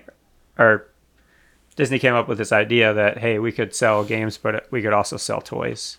And these were back in our TRU days, and I collected toys and I collected video games. So I mean, it's a win-win. So the first iteration was all Disney characters, and then they brought in Disney Infinity 2.0, which was the Marvel superheroes. We had the Avengers, we had the Guardians, and it was the first like real sort of sandbox type game. And you know, me and Dave worked together at TRU back in the day, and at one point there was like an entire aisle dedicated to Disney Infinity figures and Skylander figures. It wasn't an entire aisle. Like, that was one of the first things when I went back to Toys R Us. I had to learn about this shit because Yeah. I did not know what Skylanders were. I did not know about Disney Infinity, and there was a third one too that was a part of the Toys to Life thing. Yeah, I can't remember what it was. I'm trying to remember what it is too. I obviously I didn't pick up on that one, but Yeah, but the concept is very similar to what Nintendo does with Amiibo figures. Now it's, you know, Toys to Life, basically. This was the first Marvel game that came after Disney purchased Marvel. And they had 3 main stories. So, like, you could buy the figures, and then you could buy games or levels, essentially, to have a story to go with the characters. Or you could just play in an open sandbox, very much how, like, Roblox works today, before Roblox was around. A big part of it, you know, for me was collecting all the figures. Yep. I got Spider-Man figures, I got Star Wars figures, we got all the Guardians, we got most of the Avengers, we have multiple versions of Captain America, one with his helmet off, one with his helmet on. when I'm just holding a shield because Yeah. it's a combat level. Yeah. Yeah. Yeah. It was just a really cool concept. I think when Toys R Us closed, half of the electronics department was still leftover Disney Infinity figures, because that shit fucking faded fast. So before they announced the bankruptcy and everything, working was the first Thanksgiving I've ever worked. You know, because we were open at 5:00, and you know they staggered the sales. So from like 12 to 2 or 12 to 3, the Infinity stuff was like buy one get 2 free or something. And I had not purchased any of the Infinity stuff at that point. And I worked from 5 until like 3 in the morning, and then like went back at 8:00 the next day, because that's just what we did. Yeah. I walked out of that store. I spent $135 on Disney Infinity, and I had 4 gigantic fucking bags. I bought everything. The only one I could not get that we didn't have enough of, and I still can't find this one, is Ant-Man. That's like the one character I wasn't able to get, but I got everything else. Yeah. It was just fun to Yeah. collect them, and it is a fucking money pit. Yeah. Obviously. Yeah. And they're just collecting dust somewhere downstairs in the bar. But it was a unique concept. And I mean, they made a shit ton of money on the front end, but I think what they lost in production cost on the tail end, it made it not really much of a lucrative effort for them. But it was a cool concept nonetheless. And we got Star Wars as Disney Infinity 3.0, which was pretty awesome. In terms of my top 5, we talked about Turtles in Time already. We talked about Spider-Man Maximum Carnage already. We talked about my number 1, which is Arkham City. So the other 2 that I have left on my list are both X-Men or X-Men related games. You're a smart man. X-Men Arcade, released by Konami in 1992. That game frustrated the fuck out of me, man. It was so much fun. And if you look at all the arcade games that were out then, Turtles, X-Men. Oh no, The I misunderstood you. Simpsons. I'm sorry, I misunderstood you. I thought you were talking about like Spider-Man, X-Men Arcade's Revenge. No. Like the No, actual no. console game. No. Okay, no, you're Big talking about the arcade arcade. All right, yeah. Cabinet. Yeah. Yes. Yeah. They were all very similar in terms Yeah. of there's either 4 or 6 characters, and you're just, you know, side scrolling basically. This was one of the first cabinets that had 6 figures or 6 characters, so you could pick between Cyclops, Colossus, Wolverine, Storm, Nightcrawler, and Dazzler. Why that was the number 6? I don't really know. so I only many played as people use Cyclops Dazzler and was a Nightcrawler solid most of the B-tier time. character for a while. She was. Yeah, It's like, why do we keep trying to make Dazzler happen? yeah. But basic 3-button strategy: jump, attack, mutant powers. Yeah. And it was those 6 X-Men had to team up to fight Magneto and his team of cronies while he's trying to take over the world. So many quarters dumped into that fucking cabinet. Had to have been. That's the last cabinet for me, Jeff. That's of the 3 that I'm getting. Yeah. That's the one that has not been on sale yet, has not gone down in price. So I'm waiting. It's a fucking good one. Patiently waiting. Yeah. Yeah. So if you're at Pittsburgh Gaming Expo or some, arcade and you see that game, just fucking play it. Do yourself a favor and fucking play it. I think they have it at Pins Mechanical in Southside. Sounds about right. Yeah. So go check it out. My number 2 on my list, so that was number 4. Number 3 was Spider-Man Maximum Carnage. Number 2, our first Dreamcast mention here. I know where this is going. Marvel vs. Capcom 2. There it New is. Age of Heroes. There it is. Released in 2000 for the Dreamcast. It came out on PlayStation, Xbox a few years later. But all around, what a fucking good fighting game. Mm-hmm. It was the first game that really had like 2D fighters in like a 3D fighting environment. It introduced 3-on-3 combat. It introduced, the tag-in effect that they had. There were 56 playable characters. Shit. All the Avengers, all the X-Men, everyone from Street Fighter, all the Mega Man characters. Like, the world is your oyster. If you fucking love Marvel, like, anybody you want to play as is in that fucking game. I'm not, and I've always been a big fan of Street Fighter, but from like periphery. Like I've never been like knee deep because that's a whole culture. Street Fighter is a whole thing. It is a whole thing. And I've never gotten into that. Yeah. So I don't know, and I'm sure somebody who's listening, probably the Midnight listener, could probably correct me on this. I've always been under the assumption, at least, that the Marvel versus Street Fighter, X-Men versus Street Fighter, Marvel versus Capcom series helped reinvigorate, like, the whole of the Capcom fighting I think it games. definitely did. Because there was a period when we were little, and, like, your Mortal Kombat and your Street Fighter games were a big deal. Like, everybody played Street Fighter games, Street Fighter 2 Turbo or whatever, Everybody knew, if you didn't have one, you knew somebody who did. On your list, Jones, did they list 76 versions of Street Fighter 2? Well, I don't know how many there are, but I'm sure there's probably close to that. Yeah. But when those games came out, it changed things. But I think part of it, if you look at pop culture at that time, the late 90s, there was sort of this resurgence of comic books. Like, it was cool to like comic books. Really, for the first time, more movies were getting made. It was more in the mainstream media. And as you start to tie properties together, it brings in a whole new audience. And, there's no question that it didn't help reinvigorate all of it. Because you can go to, like, any arcade back then when we were young, and, like, there were a huddle of people around that the Capcom, X-Men, the cabinet, like, just going at it, like, put your quarters down. I got next. Yeah. Like, you get your ass handed to you. It didn't fucking matter. Yeah. Those were great games. Yeah. Yeah, so I spent a lot of time, my college roommate, when I started college, it was like 2 days after the Dreamcast had come out.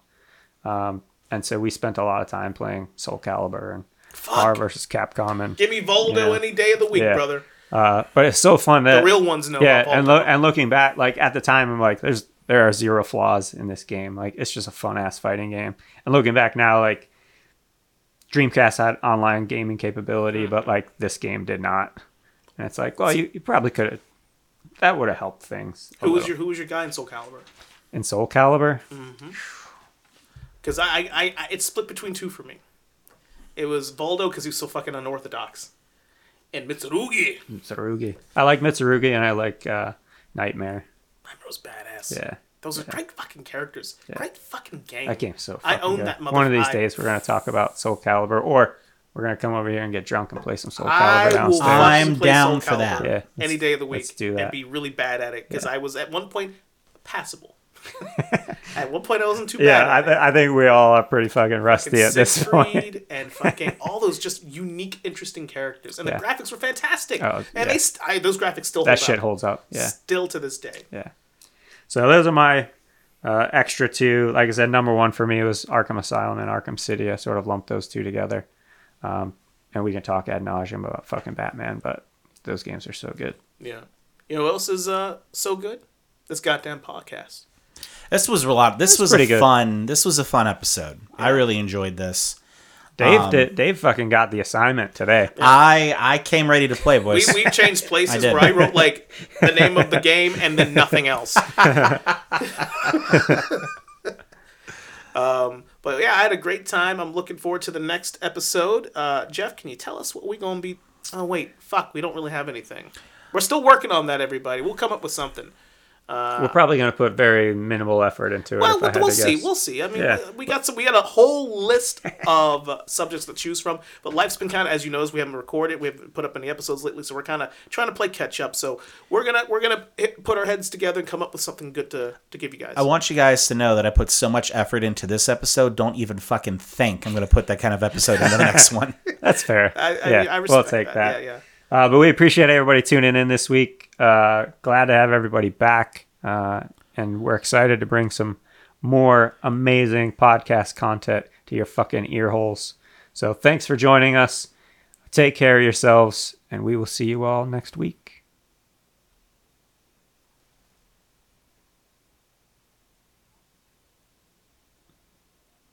Belly button grinding. Nothing good. There's nothing good about that. Yeah.